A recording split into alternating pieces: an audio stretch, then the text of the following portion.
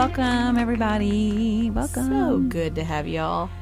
If you're listening, and if you're not, then if they're not listening, they won't be hearing you say welcome anything to them. Well, welcome. This is the Lady Bits podcast where we talk about chin hair and better sex and all of the lady bits in between. All of them. All of them. All the bits and pieces. And we're going to talk about... What are we... Oh, God. Raising girls. We're talking about raising girls tonight. Oh. We've been talking about this for a while, and we just haven't done it yet. But here we are. We're going to talk about raising girls, and it makes me really tired all of a sudden. Well, before we start, I'm going to hand you a glass of wine, and hand you a mason jar of wine. A mason jar. Here you go. I haven't tried it yet. Oh, it's, I'll be the trier. What did you say it was? A Petite Syrah? It's Spellbound Petite Syrah. What does that mean? It's a little Syrah? I guess. Petite? Oh, yeah, petite. It's a little Syrah. I don't know. I don't know the wine terminology, but... Oh, that's good. I like that. Ooh, that's different. I like it, too. Even out of a mason jar, it's nice. Yeah, it's good. Spellbound Petite Syrah. We'll put up a link to it on the blog post, hopefully. We haven't been good about blog posting. Sorry if you've gone for links. So sorry. We'll try to remedy that. Yeah, our schedules have been crazy. You know, it's summer. We got to have a little bit of, lax. Right? Yeah. Well, it hasn't been a lax summer. We've been busy. Well, I mean, in terms of, give us a break, people. Yeah. If you need a specific link and we haven't been successful at putting it up, just DM us. DM us, and we'll promise we'll tell you where to find the thing that you're looking for. We will give you a response, and we'll make sure you know all the things. For sure. I'm ripping my pants. Not because they're too tight, but because I have a little string. There we go. There we go. They're not too tight yet. I was trying to think on the way over here, because we haven't been here in a while, of chit-chat kind of things, like what we've been doing, and my brain is I've been working is what I've been doing. I had a big charity benefit dinner that we did that was amazing, super fun. Sold out. That's always great. Raised a lot of money for an organization that provides transitional housing for women who've been trafficked, and it's called A Safe Place. So if you should check them out. Maybe I'll put a link up to that as well. But awesome. That was a great dinner. We had a beautiful night, lots of good food, lots of good people, and a good cause. So that was something that I gave a lot of focus to for a couple weeks, and I always freak out about those things. Really? Do you do that? Do you have a big thing coming up and then you freak out like it's going to be the worst disaster ever? You're sure of it? I mean, I've never had an event turn out poorly. Never. They've always been great. But you psych yourself up. I'm like, this is going to be the one that sucks. Something's going to happen. It's going to rain. Nobody's going to show up. The food's going to make somebody sick. You know, I always think to myself, this is going to be the one where I fuck up majorly. But it was amazing, as always. I mean, I don't know. I think if I think about that stuff too much, I will literally give myself a panic attack. So I try not to go to the doom and gloom, just because I will put myself in a position where I get nervous. So I know when I'm shooting, I'm like, well, what if my camera breaks? But I'm like, you have backup gear, you're fine. You know, you know exactly what you're going to do, those kinds of things. I've always been able to make it work no matter what happens. But I will say this event was the first time that right before the event and all through the event, I was calm. I was collected. I wasn't freaking out. I didn't have mad bitch face that I always have when I'm concentrating. And I think it's because I have been going to yoga a lot. I started going to yoga a few weeks ago, and not because I'm looking for it to change me physically, but I was really looking for something that would kind of shift my mental perspective a little bit.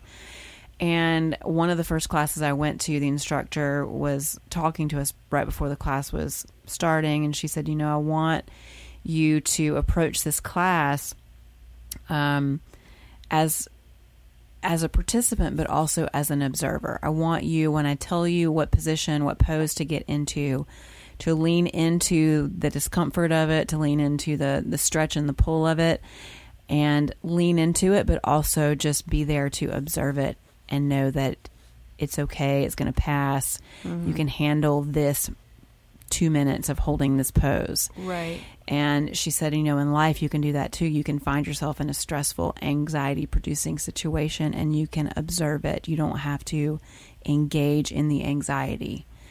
And my therapist has been talking to me about that as well. And so that's really helped me a lot. Right. To say, okay, I'm in front of something that could be really stressful and I'm going to watch it. I'm going to look at it, but I'm not going to partake in the anxiety. And it's really helped me a lot. Yeah. So that was a tangent. But that was, it was a good tangent. We're talking about girls, which is... So what you're saying is that I should just observe my daughter losing her shit on me and not partake in how pissed off it makes me. Right. And how much I want to but don't be anxious about it. Just embrace it. Breathe in those screams. Oh no! When I make her wash her hair, that's the kind of shit she pulls on me. I'll be like, "You got to wash your hair today," and then she literally is like, she just goes yelling, and I can't fault her fully. Part of it is her. Part of it is that she's learned it. Over the years, I have lost my shit on my kids. Not I've never hurt them by any means, but I have definitely yelled, and I always feel terrible after I do that. But she's throwing it back on me now, and I'm like, oh my God, how am I gonna live with this for the next 11, 12 years? Hopefully not more than that. Hopefully she goes off somewhere and lives her life. Yelling is one of those. It's so easy to do. It's really hard to control. Well, yelling pushes my anxiety buttons faster than anything. Loud noises, whether it's your kids yelling, or other people. Yeah, or... I can't handle it. Oh, and okay. so I've never, my kids have never been yellers ever. Oh. The couple times maybe that they tried, I shut that shit down pretty fast because I knew that was going to push some pretty intense buttons in me. So are you a yeller? No. Okay. I'm not. I have an intense voice when I'm angry, but I don't yell. Right. It has been a rare You also have thing. intense eyes. I do. I do. Your eyes enough can make somebody cower if they're not used to it. Todd has the same thing too, and he actually went to a yoga class with me right before we went to Smith Mountain Lake. Wait, neither of you are yellers? Todd is a little bit more than me, but he's not a yeller either. We're both talkers, but he has intense eyes more than me. And so we were in this class and we were holding this pose, and the instructor came up to him and he was coaching him, Todd specifically, and he was like, imagine you having more space between your eyebrows. I was like, I'm going to use that. When he's mad at me, I'm going to say, babe, imagine more space between your eyebrows.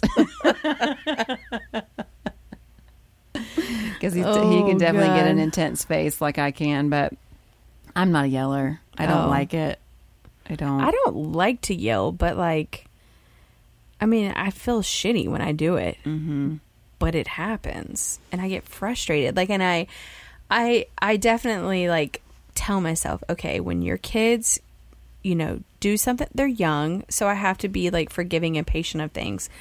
But when when they do something, I try not to immediately react with the emotion of frustration. Mm-hmm. And with Genevieve, I've noticed that I will start off really good. I'm just talk to her. and then she's talking over me and interrupting me, and I'm still trying to talk, and then all of a sudden it's like I just yell, and then she cries, and then my heart breaks, and I feel like the worst mom ever. That's pretty much how the arguments go. Maybe you need to have some outside of the argument, outside of the tense moment. You need to have a conversation with her that's like setting some ground rules about how we talk to each other, and how we have disagreements, because you are raising a girl with a very strong personality, and that's good. Right. And one of the big things I think we want to talk about tonight is how to recognize our daughter's strengths. Yeah. And kind of their innate giftings and personality, and nurture those things, but don't let them get out of hand where they're inappropriate. Right. So when you have a daughter who's super strong-willed, who has a big personality, and those are great things. Right. But maybe she's old enough now, I think, for you to have a conversation with her and say, like, okay, when you don't agree with mommy, this is how we're going to address each other. When we have a disagreement, when you don't like what I say or when I don't like what you say, this is how we're going to talk to each other. Right. And if it starts getting out of hand, this is something that I've done in grown-up relationships. If a conversation moves from, I think we may have talked about this when we talked about how to fight well with our partner, when it moves from a disagreement or whatever to contentiousness, you shut it down immediately. You just stop and you set a timer. Like, you're going to go. We need to break away. Right. You're going to stop talking. You're not going to make any noise. I'm not either. And we're going to break from each other for 5 minutes, and we're going to come back and we're going to talk to each other. Yeah. Because when you get past that point, there is you've lost control. You have, and it's so and then hard you to start come saying back. things that are just hurtful, and there's a lot of regret. Remember when we talked about how your brain kind of split down the middle, and when you get hot like that, when you get angry like that, your logic brain is not talking to your emotional brain, and you have to find a way to get back to where your brain is talking. Both sides are talking to each other. That's what I feel like Genevieve is. She's the emotional brain, and I want to be the logical brain. And she's like, no.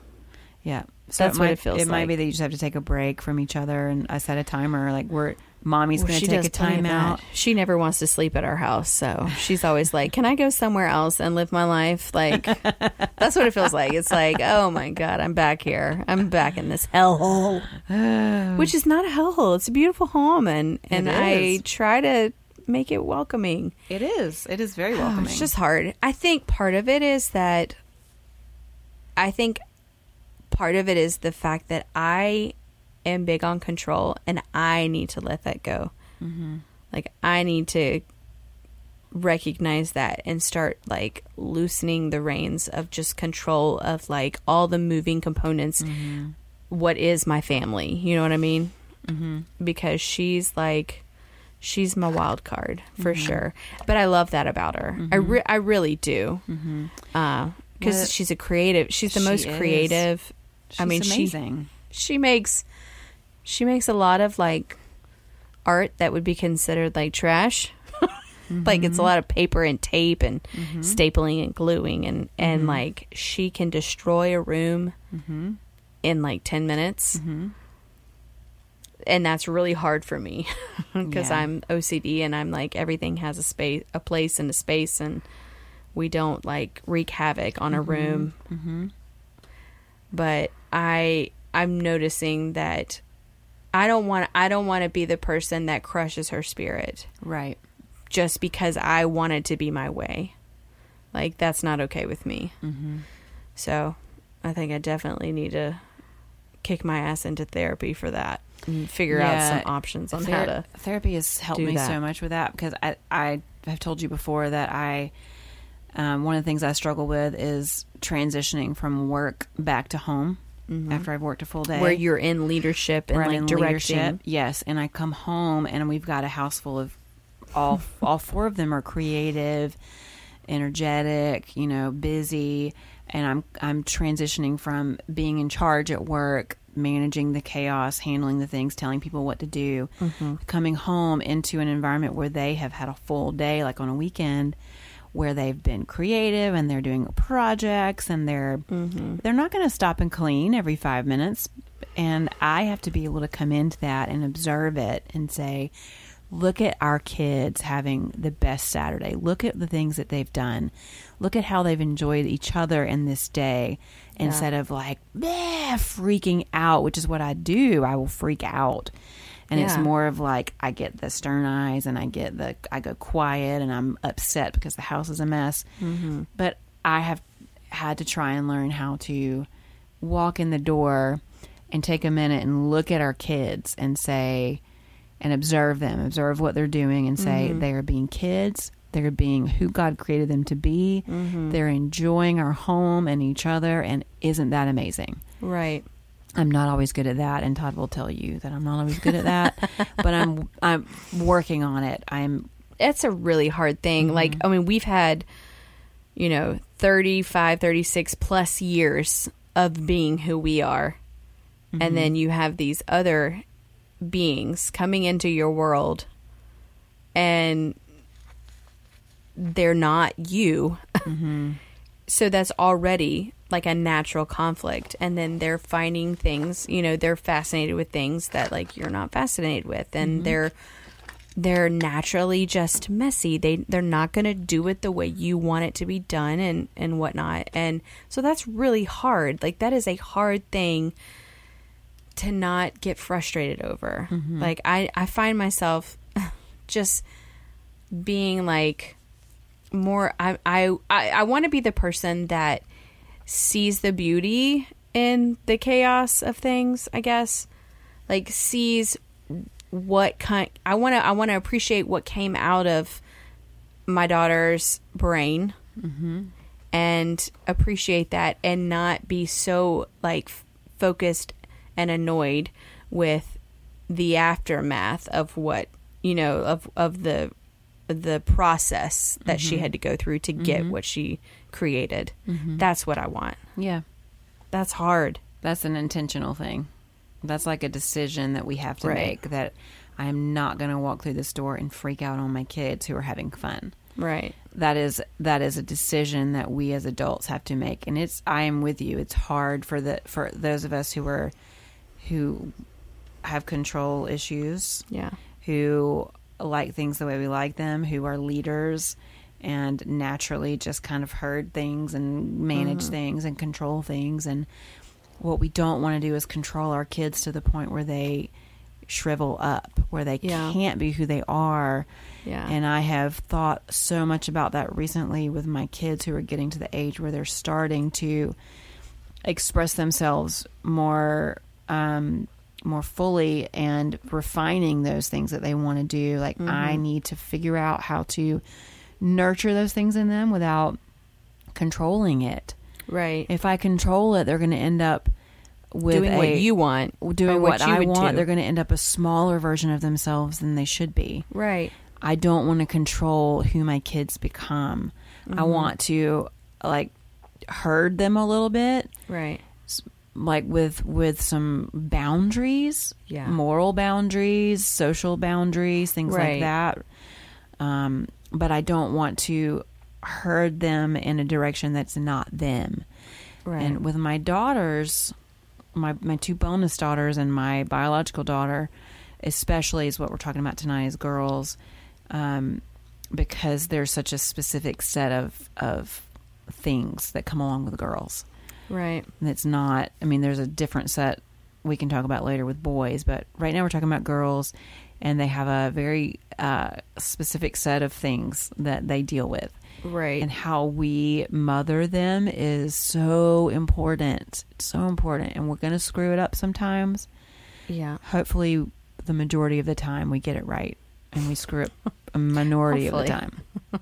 So, and hopefully when we do screw it up, that their grace is abundant for us, because Mama is very sorry, but I'm gonna screw up. Yeah. And their grace is abundant. They have the innate ability to adapt and to be resilient. Yeah. That doesn't mean we can abuse that innate ability in them and be like, they're going to get over it. They're going to have grace for me. No, we all screw up, and kids are going to be patient with their parents because they love us. But I don't want to abuse that either. Right. So, yeah. I have a few notes of things that I want to talk about. Share them, because I need to like take notes. One of the things that I've noticed about the girls in our house, my daughter Riley, especially because I'm with her more, but Todd's girls as well, how they are clinging to mothering. And Riley, like I said, especially, she is wanting to be around me more and more these days, and expressing that to me, like, I want to be with you, Mommy. I want to hang out with you. I want to sit with you. I want to do something with you. And, you know, I think that we need to make sure we are understanding the value that our daughters are placing on us as their moms. Right. It is a very important role that we have in their lives. Like, it's almost an overwhelming importance if you let yourself dwell on it too much. It's a lot. But I think we need to understand what our impact is. We are one of the biggest influences on their lives. And that's a lot on us, for sure. It's a big responsibility. But girls, and even teenage girls, which we think teenage girls are when they start to be like rebellious and don't want anything to do with their parents. But even teenage girls, studies show that they value their mother's opinion over their friends. Really? Which is shocking to me. I would never have thought about that, but it says 63% of girls who say they have a role model say that it's their mom. Teenage girls.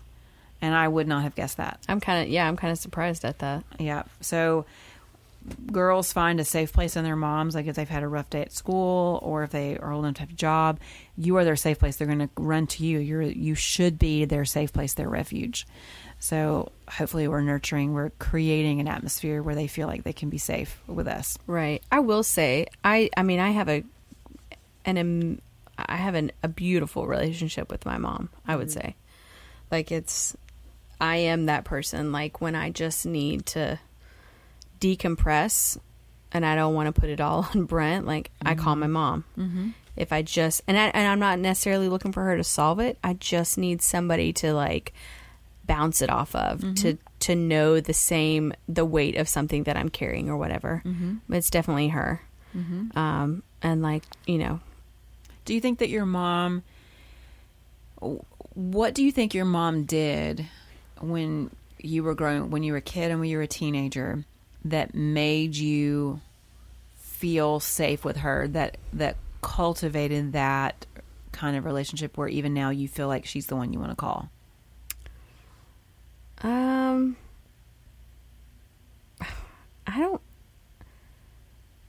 don't know. Honestly, like, I mean, we had, like, I would say, like, my parents, like, I wouldn't say they were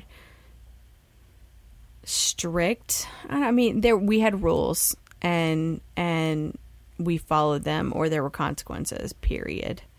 And now I will say that the rules were probably there were more rules when it was just, like, when it was me. My sisters are 8 and 10 years apart from me. So, a lot changed, I think, between that. But, like, we had boundaries, and there was no crossing them without a consequence. But I don't know. I think my mom she's always been very open. You know, I knew when she was upset, and I knew when she was sad, but I also knew when she, like, was just having a good time. And I feel like she was vulnerable in front of us about things, and whether it be good or bad. And I have always felt comfortable to share something. Now there are things that, like, I didn't share until I was older and out of the house, and there was space between us, and I was an adult, and that like I may not have shared with her at the time because it would have just, you know, it would have brought on like fear for her child or like, you know, concern or whatever. I mean, I wasn't like robbing banks or anything, but like, you know what I mean? Like, you know, you share something, you confide in your parents or your mom or whatever years later, like, oh yeah, I totally like did a 180 on college, like when I fishtailed. Yeah, and I was facing the traffic. Yeah, that happened. And you share that years later. You don't share it like the day it happens because you'll get your car taken away. Right. Just because they're afraid. You know, they want to keep you safe. But, I don't know. I've always just felt like... I've always felt safe enough to, like, be myself and talk to her. I don't know why. I don't know if that's partly who I am. I'm an oversharer by nature, I think. So I'm sure. I mean, I'm sure there are things my mom is like, God, I wish I could just take that right out of my ears right now. I'm sure, but she's never said that to me. Like she's always made me feel like she wanted to know. She just always wanted to know. She wasn't nosy about our lives. She was just curious. She wanted to know, like, how we were feeling, like whether it be, you know, a boy or an experience or like things that we're dealing with school. She just made herself open to letting us share. It never felt like she was prying, I guess. It always just felt like she was genuinely interested to hear what we had to say. Right. Yeah. I always want the girls to feel like they can tell me anything and I'm not going to get mad. Right. I might try to course correct a little bit if it's something inappropriate or dangerous. But I want them to always be able to ask questions and to tell me anything that's on their mind without them being afraid. So have you said things that open that? Because I have tried that with Genevieve, and I've, you know, she'll be like, oh, she'll start to say something. She'll be like, never mind. And I'm like, you can tell me. And she's like, no, I don't want to. And I just don't, it kind of frustrates me, like internally, that there's this hesitation with me because I don't want that. Like, I want her to be able to tell me things and know that, like, no matter what, my love doesn't change for her. So is there something that you tell your girls that makes them feel like they can open up? No, I think not specifically. I think that it's, and honestly, the girls are not at the place where I think there's enough topics that are that uncomfortable. Okay. Really what's important to me is that when the girls start to get to an age where there are these big life things that are happening, boys and all of those things, when you start to face decisions that you need to make, and I want them to feel like they can talk to me about it and not freak out about a rule or you know, something like that. So it's not anything specific I've said. I think I'm trying to make sure that when I'm talking to them now that I am not, like, for instance, if I'm talking to Riley about the way her body is changing, I'm trying to talk about it in a way that it's not a big deal. It's just another thing to talk about. I don't want it to feel weird for her. How do you even bring that up without it not being weird? I mean, it's totally weird. Like, I'm dying on the inside talking to her about it, but I'm trying not to let it show on the outside. I don't know. I mean, I didn't grow up in a home that was like so free to talk about all of the things. We had the little conversations here and there when it was necessary.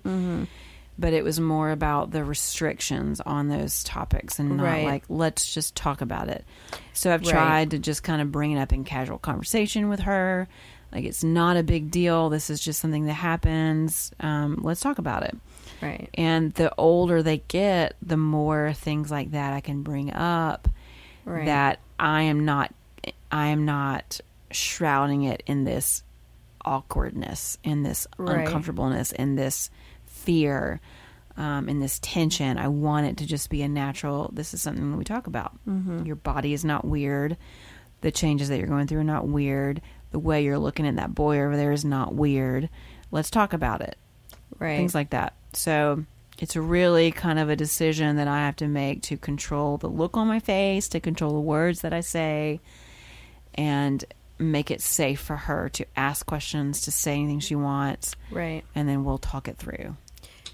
Yeah, it's definitely, I mean, I'm not there yet. Because Genevieve's 7. Right. But like we're definitely headed there. And no, but I think she's not there yet, but she is at an age where you can start talking about things on an age appropriate level. And I wasn't the best at that, honestly. When Riley was 7, I wasn't the best at talking about her body and how it was going to change. And I walked in and she had found a book that we had gotten for Reagan about sex. And she was reading it on her bed, I think at age 7. And she was like almost all the way through. And I was like, oh shit. Wasn't ready for this. Well, I guess we're going to have to fast forward now. Good stuff. Good stuff. She's like, what's this word?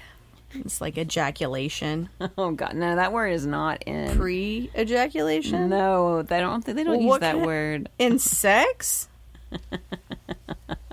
What's a wet dream?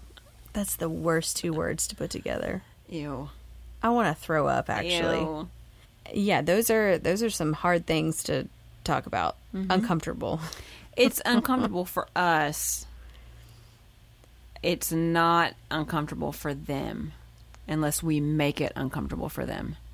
This is true. They don't know that there's anything to be embarrassed Right. about or weirded out about Right. unless we impart that to them. And so we as moms, as parents, have to be so intentional about it. Like, Right. think it through. How are we going to bring those things up with them? How are we going to teach our daughters that their bodies are beautiful and Right. and wonderful and normal, and all the things they're experiencing are the way we were created, and Right. how to handle growing up with all of those feelings. But to be responsible for your body. Be responsible and take care of your body. Yes. Honor your body, all of these things. Right.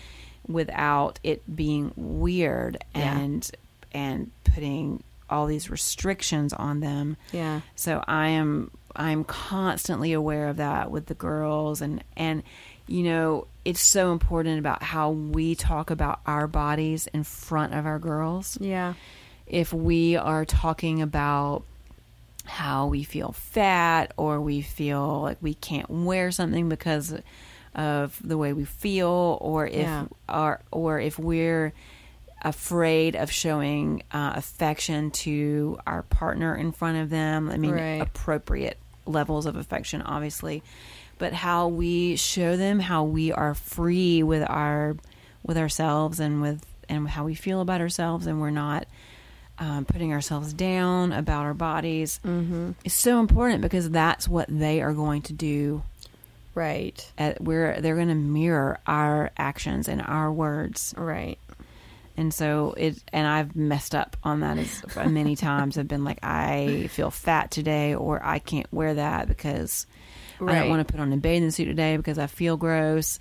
Never should say those things in front of the girls, because I don't want them to ever feel that way about themselves. Right. Yeah.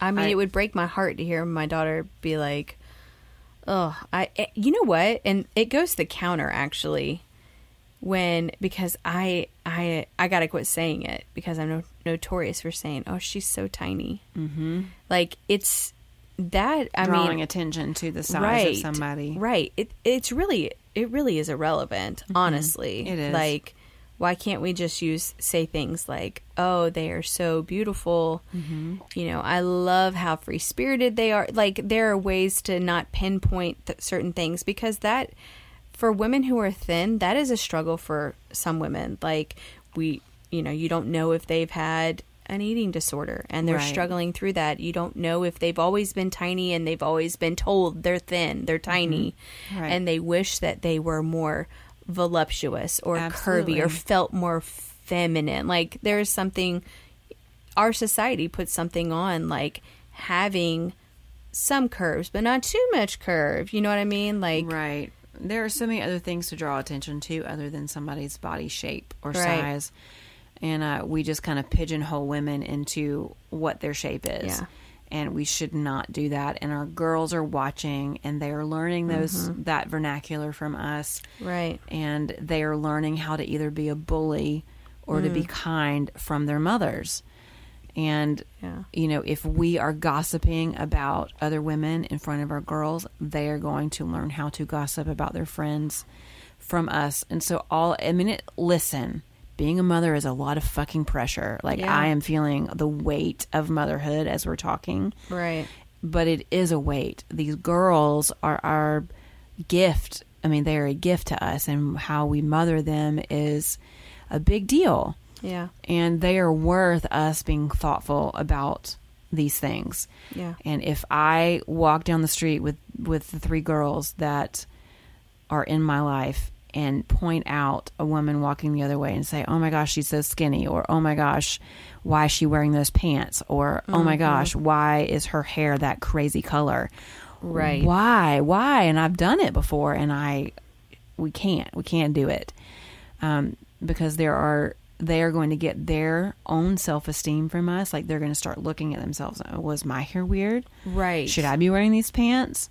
Yeah. Oh my gosh, Riley, one day we were in a little boutique, and there was this women's boutique that I was looking for a dress in, and there was a picture up on the wall that said, don't let anybody dull your sparkle. And I didn't even point it out. It was just there.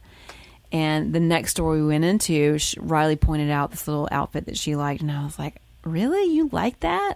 She was like, Mom, don't dull my sparkle. And I was like, oh, shit. Oh, when your child's calling you out on things. Yes. But they hear all of those things. Yeah. And it translates into how they see themselves. You know, maybe I shouldn't think about that outfit. Maybe it is too much. Maybe it is not what I should wear to school. No, you should absolutely wear the thing that brings you joy, the thing that lights you up when you see it on the hanger. You should wear that thing and not care what anybody else says about it.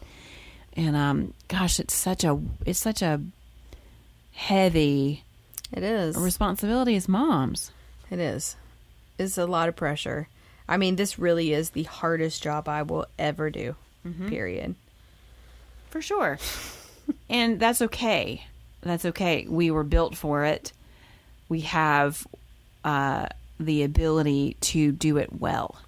Yeah. If we're thoughtful about it. And so, moms, you shouldn't beat yourself up. Like, you've got to balance it. You want to teach your girls these things that you know are good and right and true and important.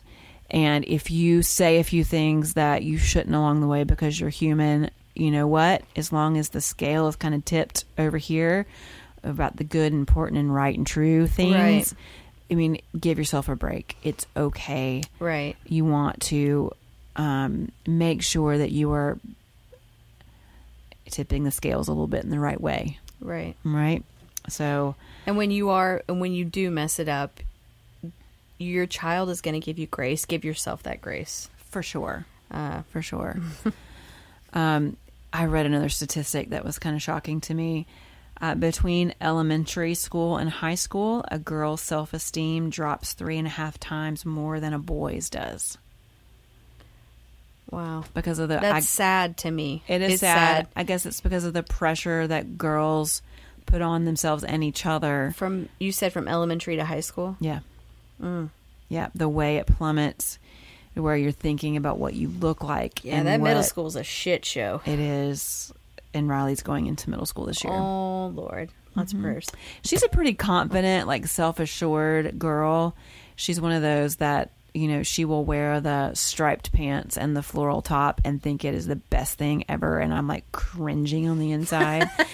And if I asked her to match one day, she would think I was asking her to, you know, buy the moon. So she's pretty confident and self-assured. I think she'll do fine. Yeah. But it's my job to help her be okay through it. When she's doubting you're the one, it's your job to be the one to be there to encourage and be like, don't doubt yourself. Yeah. you've got this. You're creative. Yeah. I find myself telling all three girls a lot lately, you are so weird, and that's awesome. Oh, that's nice. I like that. They'll do something that's like a little strange, or they'll think of something or have an imagine something, and they'll tell me about it, and I'm like, instead of saying okay, right, I'll be like, that is so weird, and that is awesome. And then I'll say why, and they'll look at me kind of funny and be like, well, why would you want to be like everybody else? Right. Why would you want to think like everybody else? Let yourself be weird. That's the best way to be. That's very true. It is really true. I mean, I'm really weird, but too. I'm okay with that. I only got weird when in my later 30s, and I realized the benefit of it. When you found yourself and you're like, oh my God, I'm a weirdo. I'm a weirdo, and It's why great. why didn't I let myself be weird all those years? Yeah, like, What a waste. I mean, I do some really random, stupid stuff in front of Brent, and he just looks at me like, God, I'm like, you married it, baby. Yep. But I think it's, I don't know. I think there's something very freeing about being weird and vulnerable about things. Like, I think that's very freeing. Mm-hmm. So, I'm okay with that. One of my friends, Hope, who I've mentioned before, and I want to have her on the podcast. I know. To talk about parenthood, but she posted something on her Instagram story the other day that I don't remember the exact wording, but it was basically, so you have a weird kid. So what? Embrace it, encourage it, let them be weird, tell them all the great things about being weird.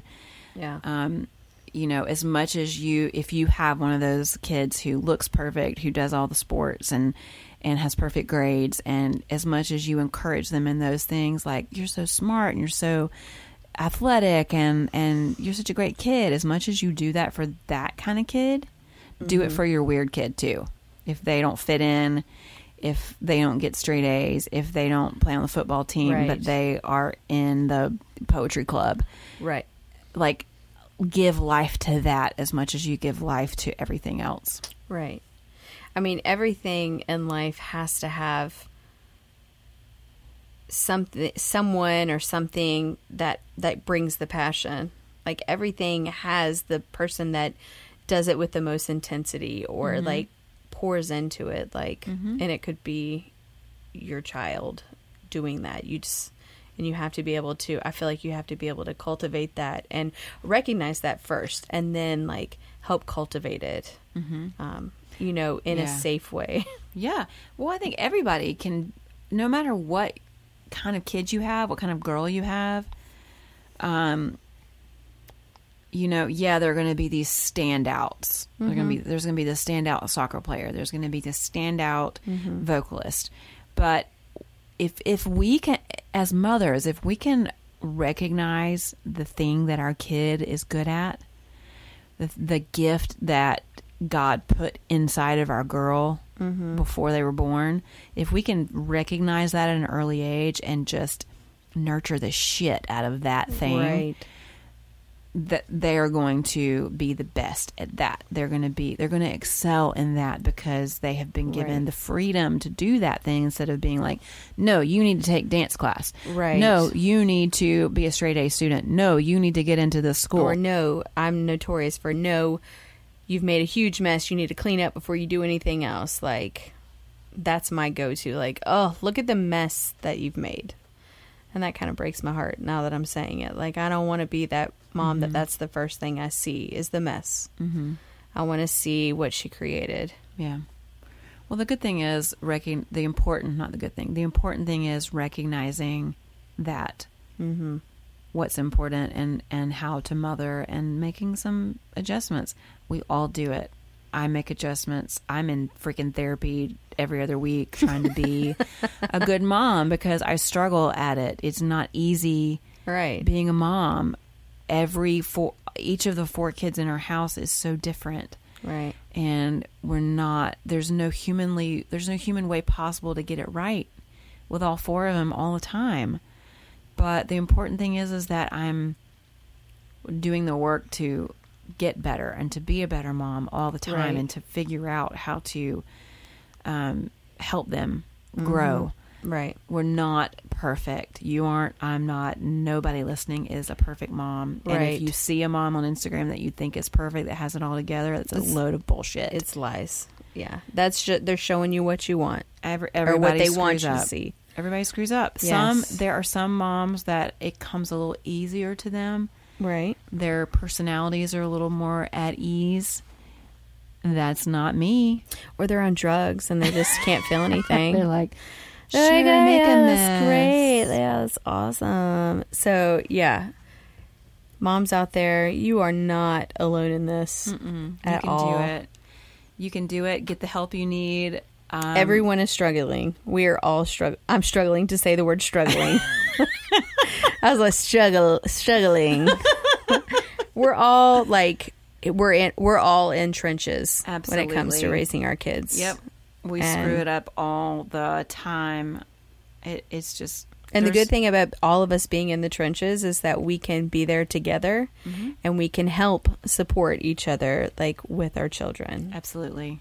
So, Absolutely. I think So that's be really an important. encourager of the moms in your life too, because it is hard. It's the hardest job we'll ever have. yeah. And so your friends that are moms, even if you don't think they might be struggling a lot in this moment, pick up the phone and say, you know what, you have such great kids. Yeah. I see that they are, I've noticed that they do so great in this, and you're just a good mom. You're doing a good job. Yeah. Just be encouragers of each other, because Lord knows sometimes we want to fall down in the corner and sob for an hour. Yeah. It's Yeah. tough. It's a tough job, but you can do it.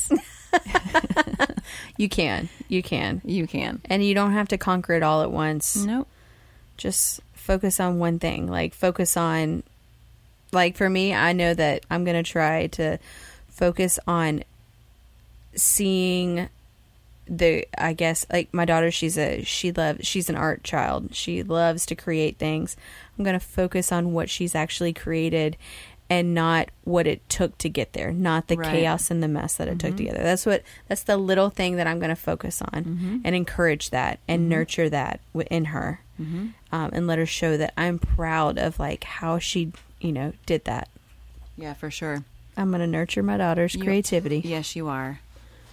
Because the end result, I think you can hang up on the fridge, is way more important than the 10 minutes it's going to take to clean it up. Right. Well, with her, it's going to take an hour. Trust me. Just tell yourself it's 10 minutes. It'll be easier. It's okay. Yeah. It's okay. So all you moms out there, good job. You're doing a great job. Hang in there. Hang in there. You've got it. Like the little cat on the limb. Hang in there. Hang in there. You can do it. You absolutely can. And you're being a kick-ass mom. So kudos. Alrighty. All right. Bye-bye. Bye-bye.